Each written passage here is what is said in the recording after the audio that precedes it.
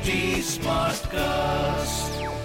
You are listening to a Mint production brought to you by HT Smartcast. Hello and welcome to Mint Evening Market Wrap. I am Nasreen Sultana. Let's take you through all the action in stock markets today.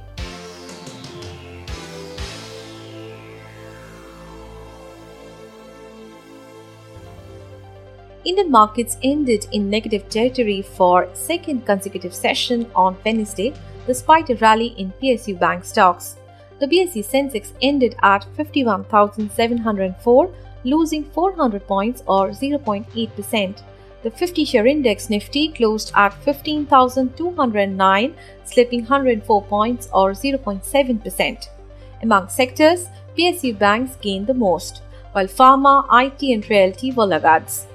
Hero MotoCorp, Adani Ports, State Bank of India, BPCL and Power Grid were top gainers in the Sensex. Among laggards were Nestle India, Bajaj Finserv, Asian Paints, HDFC Bank and IndusInd Bank.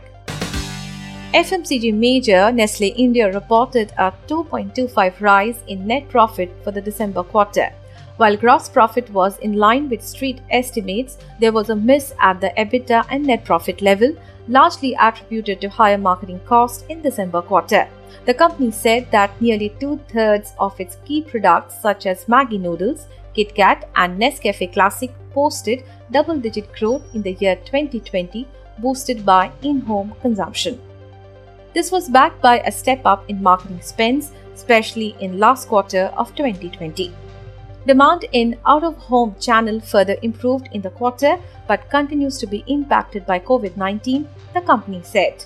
The Union Cabinet on Wednesday approved a production-linked incentive or PLI of Rs 12,195 crore to locally manufactured telecom and networking equipments that would reduce India's massive dependence on imports of such products. Telecommunications, Electronics and IT Minister Ravi Shankar Prasad said the scheme will reduce the country's imports of telecom equipment worth Rs 50,000 crore.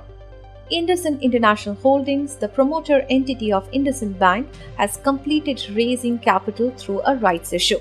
The company raised the capital at an overwhelming premium of 1400% towards the subscription of the rights issue, it said in a statement to the stock exchanges. And in primary markets, Microtech Developers, formerly known as Lodha Developers, has filed a DRHP with the SEBI to raise Rs 2,500 crore via an IPO. Moving on to global markets. Stocks in Asia Pacific were mixed on Wednesday as investors monitored bond yields following a recent rise. In Japan, the Nikkei slipped 0.6%, markets in Taiwan surged 3.6%, Hong Kong's Hang Seng Index gained 1.1%, South Korea's Kospi closed 0.9% lower. Markets in mainland China remained closed on Wednesday for the Lunar New Year holidays. In other asset class news, the US dollar index was at 90.75. Oil prices were higher in the afternoon of Asian trading hours, with international benchmark Brent crude futures up 0.9% to $63.91 per barrel. That's all for now. I'll be back with market updates tomorrow. Thanks for tuning in. This was a Mint production brought to you by HT Smartcast. HT Smartcast. I'm Annie Apple, and I'm here to invite you to come and listen to my new podcast series, Raising a Pro. It's the most intimate sports-related conversations you will hear.